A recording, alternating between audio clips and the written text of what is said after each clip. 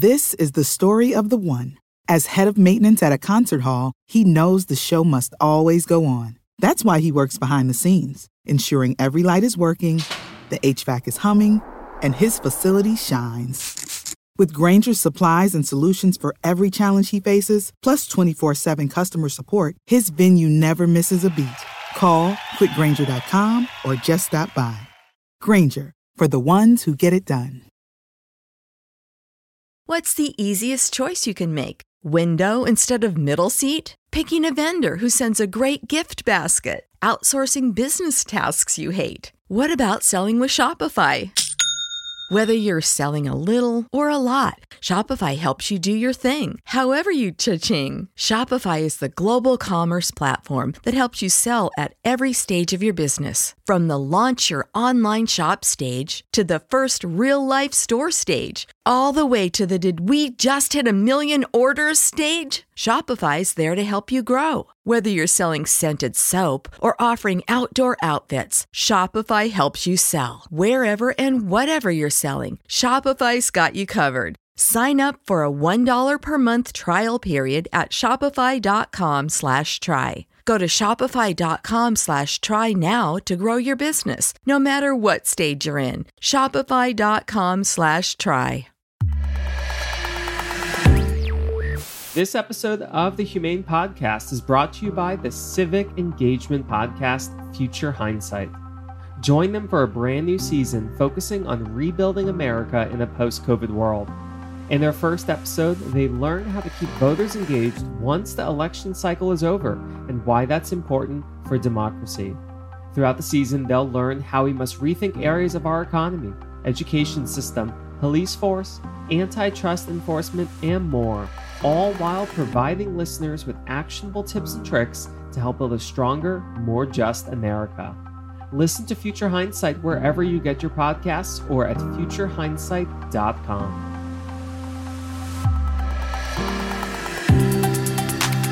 You are listening to the Humane Podcast. Humane is your first look at the startups and industry titans that are leading and disrupting artificial intelligence, data science, future of work, and developer education. I am your host, David Jakobovich, and you are listening to Humane. If you like this episode, remember to subscribe and leave a review. Now, on to the show.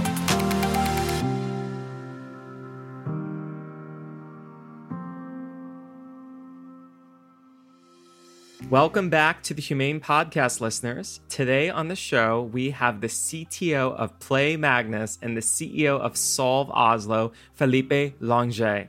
I'm super excited to engage in this conversation today because many of you know, as a data scientist, chess is one of the big sports in the world that we love to learn about, not only with coding, but playing and staying mentally active. And back in 2016, I attended the FIVE World Chess Tournament in New York City and got to see firsthand behind the glass Magnus Carlsen play against another world grandmaster. And little did we know at the time, but Felipe was there. And we didn't meet yet, but here we are today learning about everything, not only in the world of chess, but also in AI and ML and what you're doing with startups. So Felipe, thanks for joining us on the show. Thanks, David. Looking forward to this. I mean, we've been emailing for a long time, but now we're finally here and it will be fun to just kick off and talk a bit about all these things that you mentioned. You had a lot there on the introduction, but I have two roles, basically. I work as a CEO in Solve Oslo, where we do product development and consulting. We have a focus on machine learning and then also a bit on medtech. But at the same time, I'm also a CTO at Play Magnus. And it's kind of funny. Both offices are strategically located at the same floor in the same building. So I have this double agent life running back and forth between the offices. But now with the Corona situation, the only positive thing about this spectacle is that I can actually work from home, and then it's kind of easy to switch context. But of course, that's doesn't mean it's worth it. We're seeing with coronavirus or COVID-19 that life's become digital first, and we almost have these digital twins. Like you mentioned, you had your in-person office for the ventures that you're growing, but everything's gone digital. And it's amazing to see, like, in the history you've been involved with Play Magnus. I mean, it's gone from, Magnus Carlsen, world champion, to this app where anyone like myself can learn and practice and learn from the great, to an app that's even built in data science and AI as well. I'd love to hear about, your journey with the team and the app, how that's evolved over the years. Yeah, this started back in 2013, actually. So it was quite cutting edge. It was quite an ambition back then. So it was Magnus Carlsen himself and his father that they wanted to enter the digital space and do something with this brand building, basically. But their vision was to use chess as a fun tool to make the world a smarter place. And yeah, the first ideas were not the best ones. It was having chess pieces with Magnus Carlsen's face on it. Fortunately, there were objections against that. And now you can see that we've made tons of apps. And the reason being is that that's a good way to spread your brand, to create awareness, and also to spread joy. I mean, it's actually, I hope people find these apps fun. I would rather see my kids playing chess on their phone than other, maybe I shouldn't mention specifics, but other games in general. And I do believe that chess can make the world a smarter place. I mean, it's not proven yet, actually, that chess has an effect on your intelligence, that you become more intelligent by playing chess. But there's at least a correlation between intelligent people and chess. So if you pick a random chess player, there's a higher probability that chess player is more intelligent than a random person in general. So there's definitely a correlation, but we don't know if one leads to the other directly. All the smart people want to play chess. It might be that as well. Anyway, it's a practice for brain activity, that's for sure. I wear this iWatch, right? And there you have like if your heart rate is too high, you get a warning, and it's never triggered. Apart from when I spent some time at the chess club and I was playing this Blitz game, then it actually triggers. So yeah, it's sports and it's a lot of brain activity going on. I find it fun to work with. Well, back to the story. I'm branching off here. So back to the story. Yeah. So we found out that we're going to do an app. That could be a good start. At the moment, it was Play Magnus was a company with one person. I wasn't hired there. They went to a consulting company. I was working in that consulting company with innovation stuff. When I heard about the project, I just left all the projects I was working on and just focused on Play Magnus. And we created the app in 2 months, actually. It was a heck of a marathon code monkey period where we didn't know where we were going. It was just, we just did something. But that was a nice experience. And of course, the code now is not readable, but we're working on it, refactoring the whole thing. Yeah, so that was the first Play Magnus app. Already there, we had the AI, which plays like Magnus. This AI is interesting because in the company, in Play Magnus, there were 2 developers that were hired early on, like after the CEO. And it was me full-time, and then we also hired Tord Romstad part-time. And he has actually developed the first iteration of Stockfish. So he developed this Blaurum, which is like an early version of Stockfish. It was his code, and then it branched off to Stockfish. So we had this sophisticated early version of Stockfish. We couldn't use Stockfish because it's on open source, and it has a open source license, which we can't put into the app. But we used this early iteration, and we modified it to be able to emulate Magnus's play. I'm really not letting you talk, David. So I'm not sure if I should just take a break so you can say something. Oh, no, this is super fun to learn. I mean, everything that I'm hearing so far that you're sharing, Felipe, is that to make the world a smarter place, it starts with seeing where are the challenges with humans. And we like mentally challenging tasks. And by we, I mean like data scientists and people who like code and math.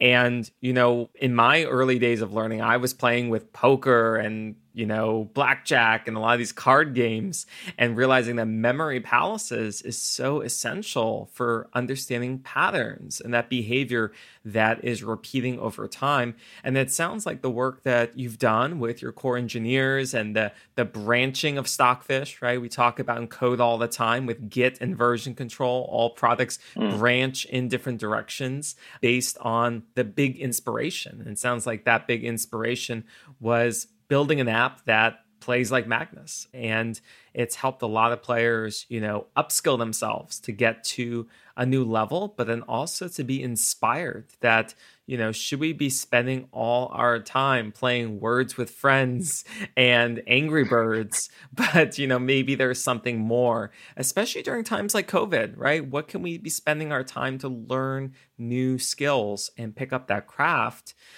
It's incredible to see that, what you've built has evolved from 2013 to now this whole series of apps and this whole like empire, if you will, that has expanded with the Magnus brand. I think you touched on something there that I want to elaborate a bit on. And yeah, so we were very thorough with making sure that the app feels personal. So when you open the app, it kind of feels like you're going to actually play Magnus, and it's branded throughout the app with this appearance and also this kind of chessy black and white feeling. And I think that helps. It makes the app a bit personal. You have Magnus in your pocket and you can challenge him. I think that's crucial to the experience, and that's why it's not just another chess app. It's a totally different experience from just playing random chess against AI, because actually playing against AI is known to be quite boring in general, and also if you play against an AI of at the maximum performance, you don't stand a chance. Not even Magnus does. So as you probably know, Magnus uses AI to like Stockfish and Leela Chess Zero to actually train and find out some new combinations. Well, I think it's interesting that we look at world-class players, and I mean, that's in any sport. You're saying like peak performance. We see like Formula One, where you have Lewis Hamilton, who's won so many races with Mercedes, training with simulations. You even had basketball, the late LeBron James, who was always, even using virtual reality and different tools to make sure he can get that experience to be perfect. So it sounds like, as you mentioned, Magnus is like going against the top chess AI engines to see, can he break his current mind limits to get and achieve new peak performance.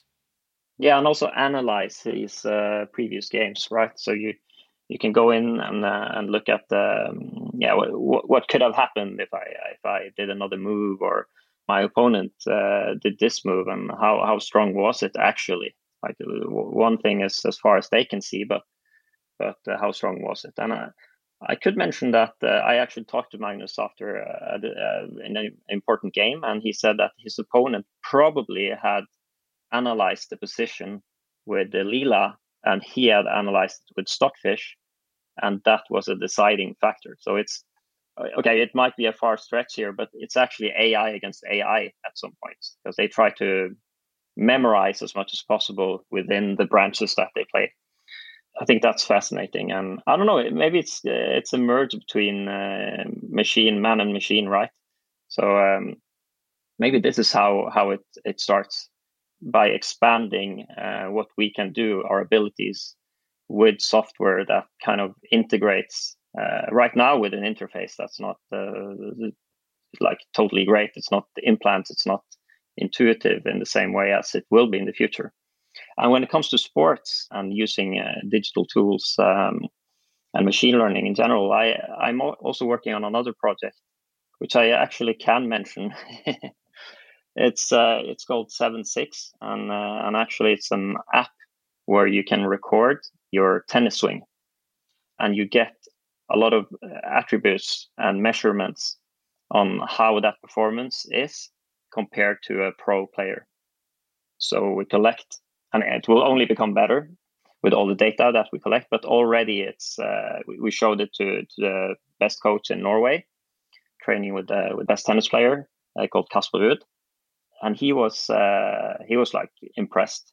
Wow, he'd never seen something like that, and we managed to create this in just a few months. And I'm wondering what the future holds for these kind of applications. And here we're using a smartphone, so the potential here is fantastic. I think we'll see a huge revolution in how sports is executed based on what machines can learn about it, and not only humans.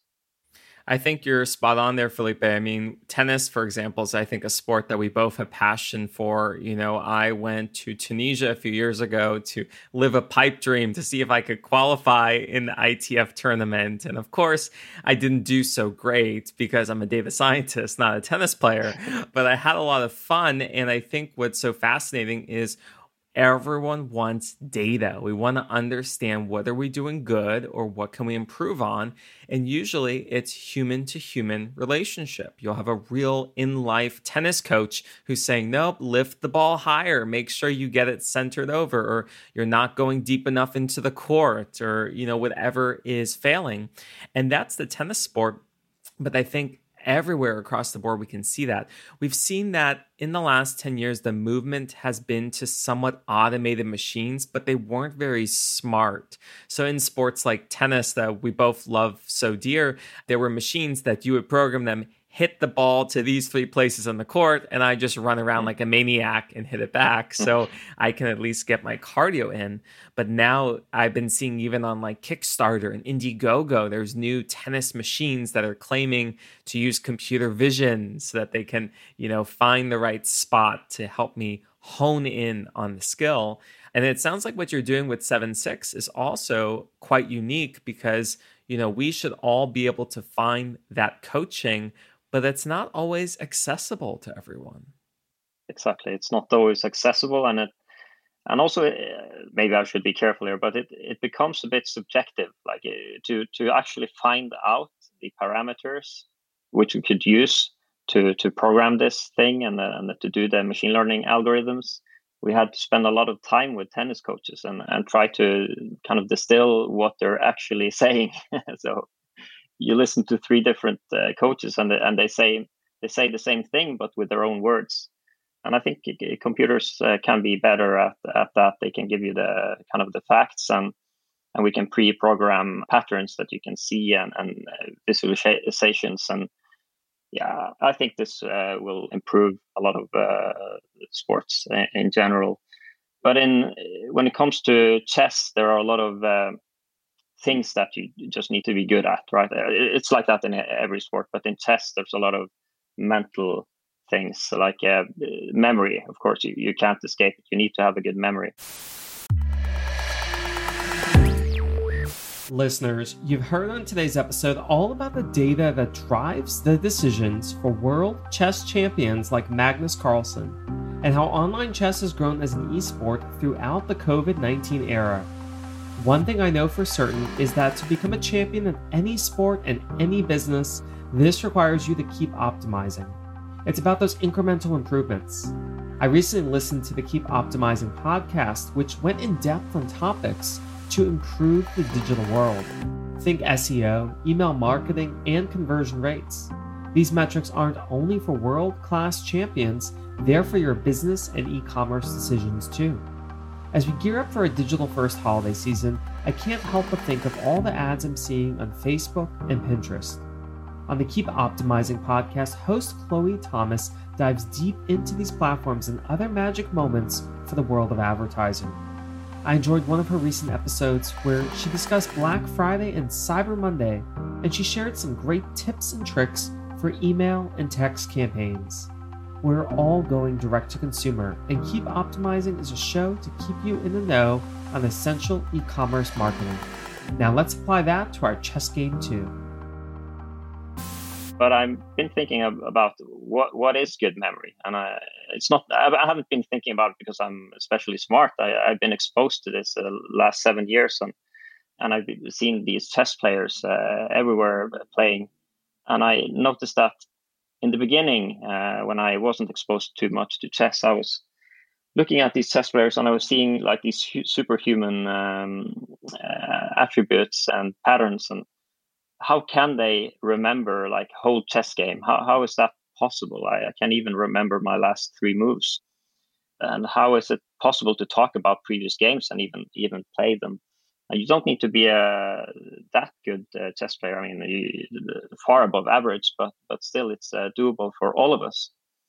And the thing is, I figured out that it's like everything else, like practice, repetition, understanding, because it could be math, but it could also be geometry, but also linguistics. It's also you put a name on an opening, you put a name on a strategy, and it's easier to connect the dots, right? And all of this kind of reveals to me that okay, there are people that are fantastic at playing some like Magnus is the world champion. He's by far a legendary player. But now I can actually understand how that came to be and how that's possible, and that it's actually not being superhuman. It's doable, and it's something that I think most people can become quite good chess players. So I think that's motivating. Yeah, I know. I love chess. I mean, I don't play it as much as I wish I did, but I recall my middle school and high school days. I think middle school was one of my favorite times prior to the computers, right? Chess was only an in-person experience. And I just know Blitz chess, I can recall it right now. I mean, it's as if there's this muscle memory, right? You're going in for these predefined moves because you've experienced it over and over. You're predicting this deterministic or this behavioral pattern for how to operate. And I think that's where we're seeing technology go. I mean, today in the world of COVID, we see some fantastic shows out there like Devs on Hulu and Westworld on HBO and Upload on Amazon. They're all talking about how much free will is there, or how much can we predict or get predetermined.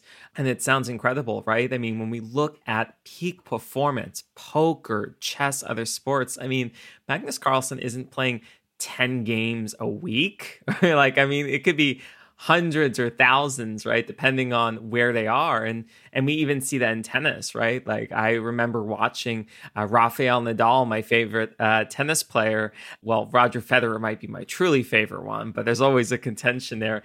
And both of them, I mean, when you see them with their coaches, they are still practicing dozens of hours a month to stay at peak performance. I think one of the misnomers in peak performance sports with Magnus Carlsen is that, oh, he doesn't have to practice anymore. He's just there. But what happens if he doesn't practice? Is he going to still get peak performance, right? Yeah, muscle memory, as you say, but I think it's I have my own way of looking at it, and I think we're creating. When you repeat something a lot, you're creating shortcuts. So you're wiring your brain to do that specific task perfectly. You do this over and over and over, and it just becomes embedded in your software, so to say. And I think that's basically the language of the brain. And I think you can do that, as I told you before, with symmetry, with logic, with numbers, with music, all of that. But I also think you can do that with feelings. And I think maybe there's a connection there, like the intuition part, where you kind of feel you're in some flow. And I think you feel that because you're experiencing these shortcuts. You're experiencing them, but you're not consciously thinking about it. So you can actually take a much more simpler example than being the world champion at chess. Like when you drive a car, you're not thinking about driving, at least not when you've driven for a few years. So you're thinking about everything else, but you're still doing quite a complex task. So it's subconscious versus conscious, and I think you train your subconscious. You create these really good software packages which are hidden beyond our understanding. And you're talking about. You also mentioned free will, right? And the way I see it, it's like of course, we don't have free will. It's all deterministic, but we experience it because we don't know better, right? We just, there's an emerging thing going on and nobody knows exactly why that's going on. And some believe that it's everywhere, like panpsychism and stuff like that. And that's up for debate. But obviously it's deterministic, maybe probabilistic if you want to go into quantum mechanics and all of that. But yeah, actually I lost the thread. What am I talking about? Well, I think what we're talking about, and this is so interesting though, because I got us on this tangent about devs, Westworld, and Upload. I mean, what is that fluid behavior? You're talking about getting into flow, and flow is so important for learning anything. And it sounds like a lot of the world today, as we know, learning is not just about project-based learning, but, you know, love it or hate it, there's a lot of credentials out there, and you're having to test and be proctored and being monitored for results. Although we've seen school systems like the University of California drop the need for the SAT and certain MBA programs drop the need for GRE and GMAT, proctoring is still very important. And I wanted to explore a little bit about this area as well for what you're seeing in the world of chess. You know, it's all moved online. You know, Magnus is leading the charge. But I think one of the concerns we always see is, well, are people being honest? Are they using a simulator or just, you know, going for it? What are you seeing with these online chess tournaments and how we're ensuring people are keeping honest? Introducing Wondersuite from Bluehost.com, the tool that makes WordPress wonderful for everyone. Website creation is hard, but now with Bluehost, you can answer a few simple questions about your business and goals, and the Wondersuite tools will automatically lay out your WordPress website or store in minutes. Seriously. From there, you can customize your design, pick your brand colors, and add blocks. No custom theme or coding required. You'll get content suggestions that you can keep or revise, and with Yoast SEO built in, we automatically help you get found in search engines. From step-by-step guidance to suggested plugins to an AI-powered help bot, our built-in tools make WordPress wonderful for everyone. Whether you're a beginner or a pro, you can join over 2 million Bluehost users. Go to bluehost.com/wondersuite. That's bluehost.com/wondersuite. What's the easiest choice you can make? Window instead of middle seat? Picking a vendor who sends a great gift basket? Outsourcing business tasks you hate? What about selling with Shopify? Whether you're selling a little or a lot, Shopify helps you do your thing, however you cha-ching. Shopify is the global commerce platform that helps you sell at every stage of your business. From the launch your online shop stage to the first real-life store stage, all the way to the did we just hit 1 million orders stage. Shopify's there to help you grow. Whether you're selling scented soap or offering outdoor outfits, Shopify helps you sell. Wherever and whatever you're selling, Shopify's got you covered. Sign up for a $1 per month trial period at shopify.com/try. Go to shopify.com/try now to grow your business, no matter what stage you're in. Shopify.com/try. Yeah, in chess, you have a few mechanisms for anti-cheating, and they've been around for a long time. Obviously, you can actually, if you have a game, you can do these anti-cheating algorithms, which will find out if you're playing too similarly to one of the popular chess engines. And we detect cheaters in Chess24 all the time. And also even in Play Magnus, because we had these yearly competitions. Of course, some of them were cheating a lot to get the top scores. But that's kind of the digital aspect of it. Of course, you can, in a tournament, when you're sitting at home and playing others, you can be cheating, right? So, yeah, you have to have your webcam on to play in one of the Magnus Invitational, which was the most recent one. But also, you have to. We ask them to install another camera, which is behind them, to monitor what they're doing. I think with newer technology, we also start trusting people more. I could be wrong here, but if you're in a chess tournament and you need to go to the bathroom, you can't take your camera with you, right? So at some point, we worry less about these things. I think it's a good thing. And I think it's happening also with employment in general. Everyone works from home now, right? Like we knew that was going to work fine, but I think a lot of people were surprised. Like, whoa, this is actually working, and my employees are performing maybe better. Like, how can that be? They can do whatever they want. They're working at home, and of course they are. I think freedom for most people gives like a responsibility, which is good. And also, people are different. Some people have genes for staying awake at night. Like people are absolutely different, and I think creating an environment which makes them like thrive in their hobbies or their work in the best possible way, that's fantastic. And I also think that if you're a manager listening to this and you're thinking, yeah, but I can't trust it, there's always a few people that will take advantage of the situation, then I would say, okay, but do you actually want to have those people around? Like, do you want to have them in your company? Maybe the hiring process should be better done. And also, I think there will be less and less of those people because the culture will change. This will be the way to work moving forward. Not only because of COVID, I think, but because it's more effective and it gives this type of freedom. Yeah, it's so interesting that, of course, we're spending a lot of the conversation seeing how chess is being reshaped in the world, being digital first with the Magnus Invitational, but it's more than that. It's work. I mean, we are moving to a distributed society. Post-COVID world will be one where, sure, there will be some in person, there will be some distributed. I think that will still be to be determined how that will shake out for different cities. But I think what's not as unclear is that we are moving more into a device first world. And we've been spending a lot of time on the show today talking about, chess and the whole evolution of the sport, but you do a lot more than at Play Magnus. You're also involved leading up new tech ventures. And I'd love to hear about what are some of these projects and ideas that you're incubating at Solve Oslo.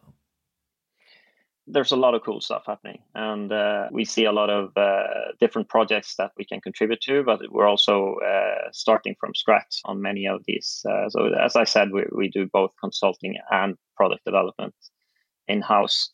One of our cool engagements has been to work with, it's like a camera that can scan your eye and retina and recognize patterns on diabetes 2, people with diabetes 2, and therefore find out if you're becoming blind. So a blindness prediction, basically.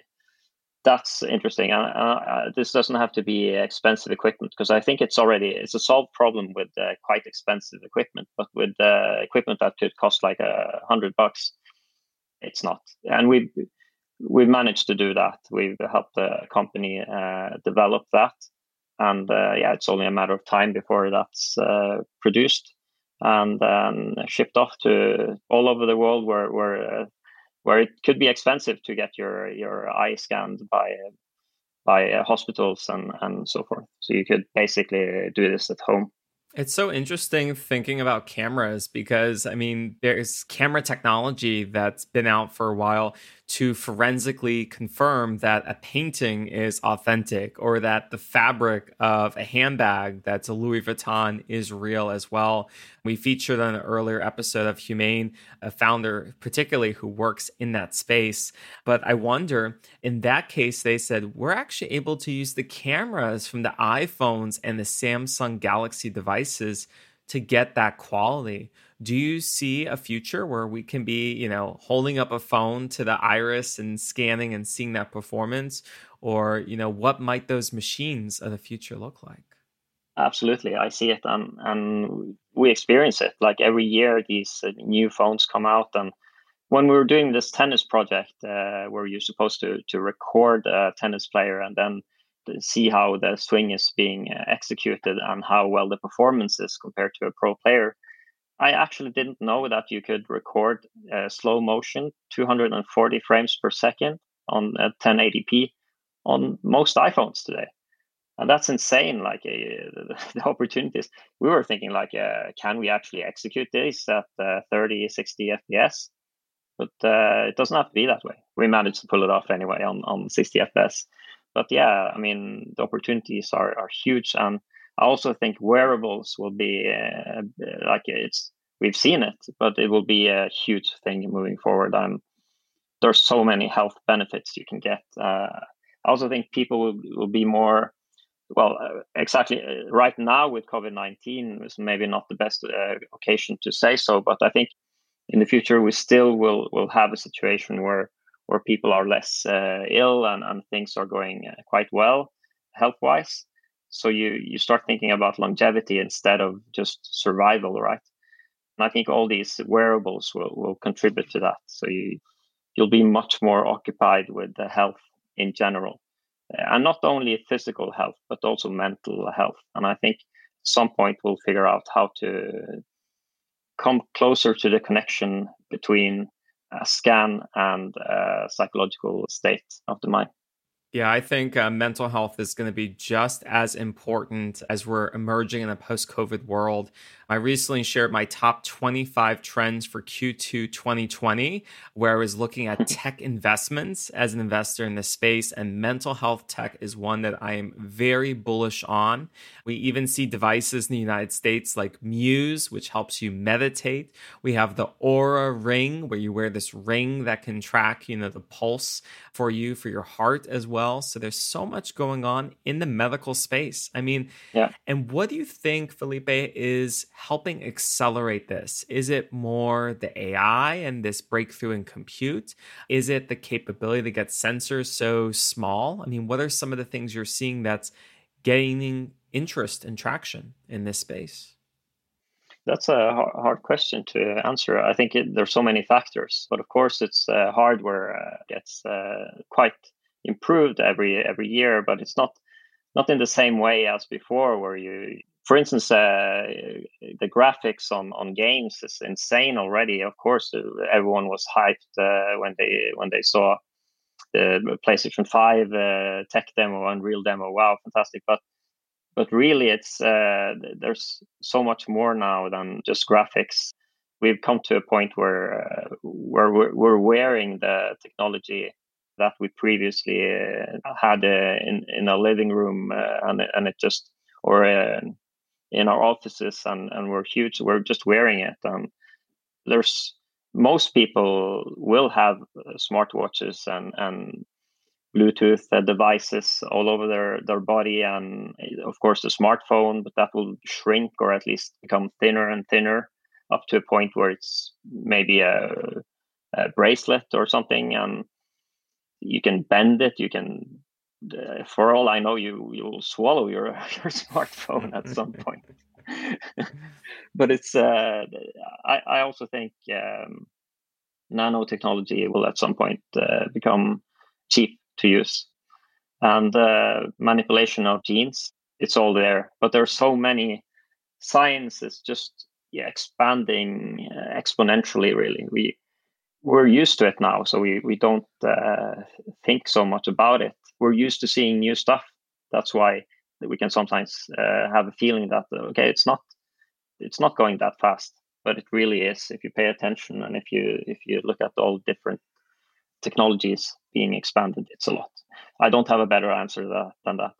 No, I mean, I think that is so perfect, because at the onset of our show today, we were talking about GitHub branching and how software branches into different versions. I mean, looking at how Stockfish and the core engineers at Play Magnus have developed new technology to see the direction of AI. I mean, I think that's exactly what we're seeing with all these hardware and software products today. You mentioned, Felipe, the PlayStation 5, which is coming out. We know the Samsung Galaxy S20 Ultra, the iPhone 12, even the Unreal Engine 5. I mean, all this technology is accelerating at such a fascinating clip. And I think part of those trends is collaborative science publications. No longer are we at the level where it takes 12 months, 2 years to get published and see research.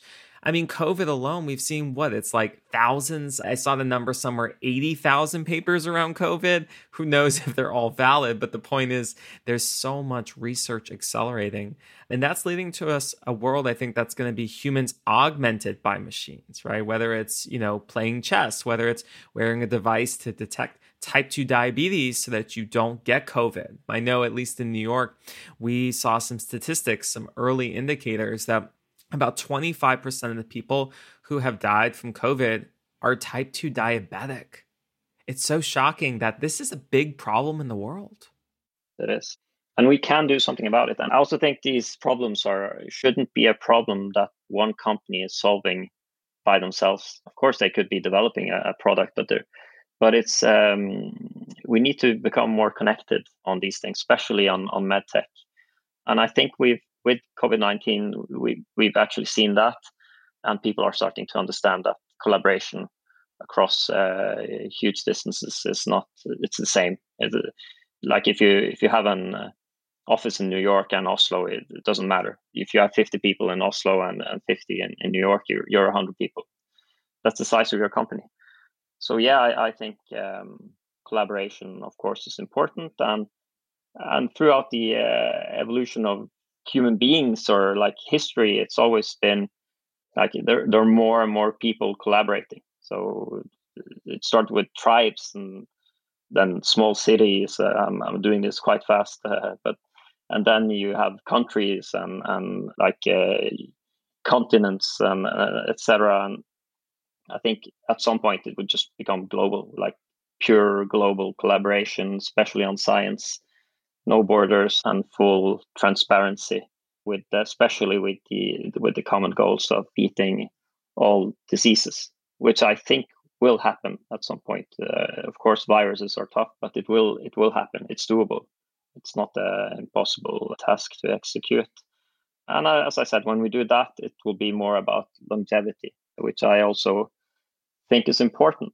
A lot of people die of AIDS, and it's proven that dying of AIDS is not something that needs to happen. Degrading cells and your whole body is not something that needs to die eventually or to get deprecated, basically. So I think that also will eventually come. Not sure when, but there's a lot of people working on that. So it might be faster than we think. Absolutely. It's the simulation that we're living in that many of us think is this world of COVID, but we're moving into a post-COVID world very fast. The economies are reopening. In Norway, it is business as usual in the new normal. The United States has been moving into its new normal gradually as well. Felipe, what call to action would you like to share with our listeners today about the topics we've discussed and what you think is important for everyone to hear? Okay, there's just so much I could say. Stay healthy.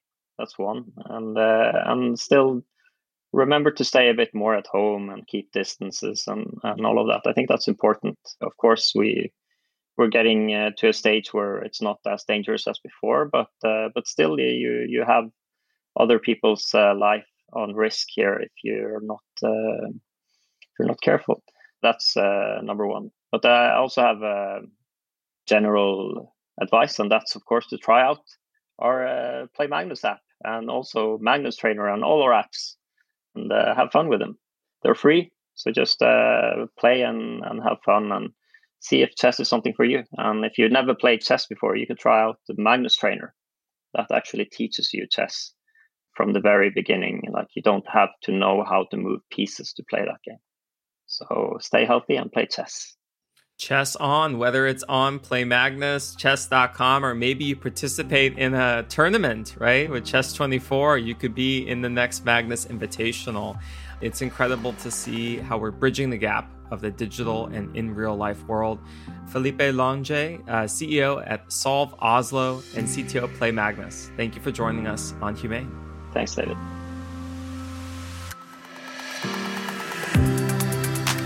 Thank you for listening to this episode of the Humane Podcast. What do you think? Did the show measure up to your thoughts on artificial intelligence, data science, future of work, and developer education? Listeners, I want to hear from you so that I can offer you the most relevant, trend-setting, and educational content on the market. You can reach me directly by email at david@humanepodcast.com. Remember to share this episode with a friend, subscribe, and leave a review on your preferred podcasting app, and tune in to more episodes of Humane.